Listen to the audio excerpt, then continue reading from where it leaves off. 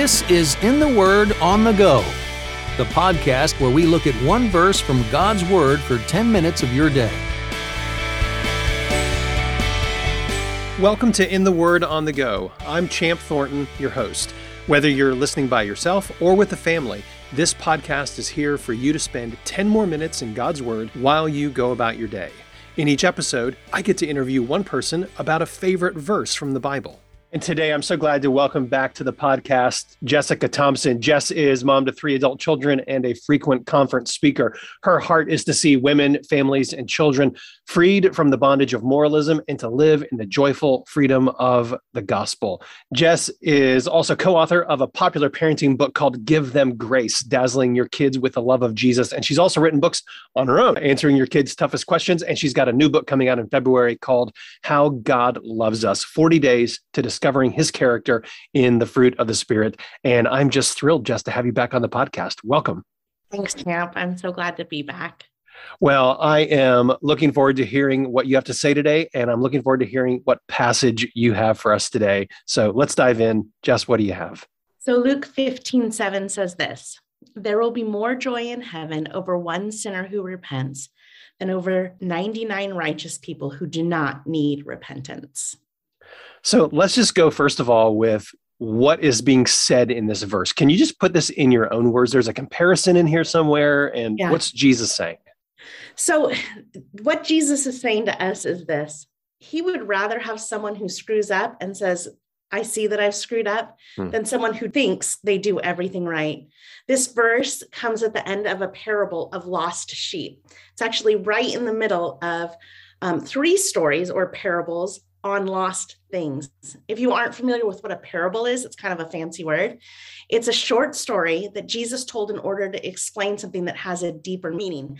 In Luke 15:1-7, Jesus is telling a story of a shepherd who loses one sheep and goes out to look for it. When he finds the sheep, he rejoices and carries it home. So Jesus told this story in response to the Pharisees, who were like the really religious or the people who did everything right during his time, like the good people. He told the story in response to those people calling him a friend of sinners, and they didn't mean it as a compliment. They thought Jesus was hanging out with all the wrong people, and they were right. Jesus always loved the company of scoundrels. What they were wrong about was that Jesus was interested in only being around people who were considered good by their religious community. So in this verse, Jesus has a bit of a surprise for us, because at least the people that he was writing to and hanging around with originally, they were surprised by his actions. And sometimes we can be surprised by the words of Jesus here. That I'm just going to read it again. So this is Luke 15:7. Here's what God's word says. Jesus says this: "I tell you, in the same way, there will be more joy in heaven over one sinner who repents than over 99 righteous people who don't need repentance." So, Jess, I want to ask this. Why? Why is there more joy in heaven over one sinner who repents than 99 who don't? Yeah, I think we're often wrong about what we think makes Jesus happy. We think that someone who follows all the rules and then even more rules and then even more rules on top of that is the one that makes Jesus and the inhabitants of heaven rejoice. We think that's what makes him happy. But what we learn in this story, and actually, like I mentioned, is the 2 stories that surround it, is what brings Jesus joy is when sinners, the ones who do everything wrong, repent and come home to the Father. See, God's joy is complete and made to overflow when a sinner realizes they need a savior. I know in my own life, when I sin, especially when it's a sin I continually give into and it's a sin I know I shouldn't give into, I tend to feel ashamed, right? And I think, surely God is sick of me asking for forgiveness for this sin. He must be so disappointed in me. I'm so disappointed in myself. My default is to think that God will forgive me, but he's only going to forgive me because he has to, like kind of going to forgive me begrudgingly. But this verse tells us a different story, right? This verse reorients our thoughts and reminds us that God is not like us. When we repent, he's joyful. He's not annoyed. He's not thinking, again. He's joyful. See, repentance is just agreeing with God, right? About who he says he is and who we say he is. It's just this agreement. I did something wrong. I need a savior, which is what he is preaching and telling us all throughout Scripture. So I think the thing that it teaches us, the thing that is surprising to us, is that Jesus experiences joy when we repent, not when we sin, but when we say, oh, I've really screwed up. Mm-hmm. See, I think we think Jesus is only happy with us when we do it all right. Mm-hmm. And this verse is like, you're not going to do it all right. Jesus is happy. Heaven rejoices when a sinner repents. Yeah, thank God that we're not twisting his arm to forgive us. This is why the Father sent the Son to die for us, because he loves us and he is providing forgiveness for us. That's a great reminder. So how did this become so important to you, this verse? What's your story here?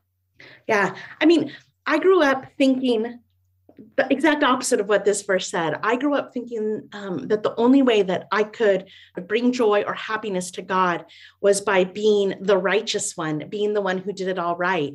And so then I actually hid from God, which is silly to think, right? To think, oh, I'm going to hide my sins from God and somehow he won't know. And so I hid from God and I didn't enter into this joy. See, not only does God get joy when I repent, I get joy when I repent. I actually enter into the celebration that's happening in heaven.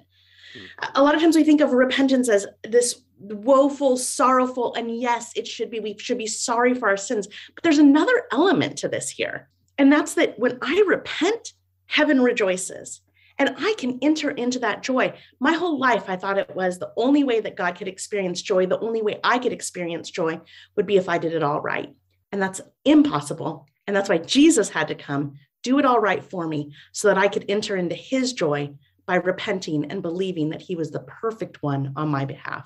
That's so good. So I wonder about how this might be misheard, Jess. Mm-hmm. So do you feel like there's maybe a ditch on one side of the road or the other that we should avoid as we're trying to think through, yes, there's joy when I repent, but we need to remember that means we need to keep these other factors in mind as well. What are some of those ditches we need to avoid while we're enjoying the goodness of the forgiveness that Christ provides?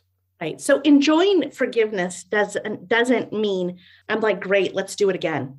Right? Mm-hmm. Do I keep sinning so that grace abounds? No. Enjoying forgiveness means I take this good and perfect gift and let it change who I am. The more joy I feel in who he is, the more joy I feel when I repent, the less likely I will do that sin again, because I find my satisfaction in him instead of in the thing that I did wrong. So when we find our satisfaction in repentance, when we find our satisfaction in who God is, our hearts won't be drawn away as much to the other things that we think are so important. These other ways that we sin and say, God isn't enough for me. I need this too. I need to be the best. I need to be famous. I need to be whatever it is, fill in the blank. I need to be right. When we find our joy in who he is, those other less than things will actually take their rightful place and become less than. Jess, that's fantastic. So one question, as you know, we like to ask on the podcast is, what does this verse teach us about our God? So how would you answer that question about Luke 15:7? I mean, I think it's who God says he is all throughout the Bible. He is long-suffering. He is patient. He longs that we would all come to repentance. And so what does this say about God? He's a welcoming Father. He has his arms spread open to you. So if you were feeling that tug, oh, my life isn't as it should be. Oh, I did this thing and I know it wasn't what I should be. Your Father is waiting for you so that he can have a party over your repentance. Jess, it has been so great to have you on the podcast again and to hear your heart about our Father's heart when we turn from our sins. So I'm so glad that you pointed us to Luke 15:7. Could you just take a moment and close our time praying this verse for all of us? Yeah. Father, thank you that you are a generous, loving, forgiving, welcoming Father. Help us not to forget that about who you are. And so I pray that as we remember that, we won't be ashamed to admit our sins to you, that we will come to you, that we will repent and know that you welcome us with open arms and with a happy heart, and that all of heaven celebrates when someone repents. Help us to not think that we're so good we don't need to repent. Help us not to hide from you. Help us to come vulnerable and honest. And because of what Jesus has done for us, we can pray. Amen. Thanks for listening to In the Word on the Go. For more information about this podcast or to listen to past episodes, visit wordonthego.net.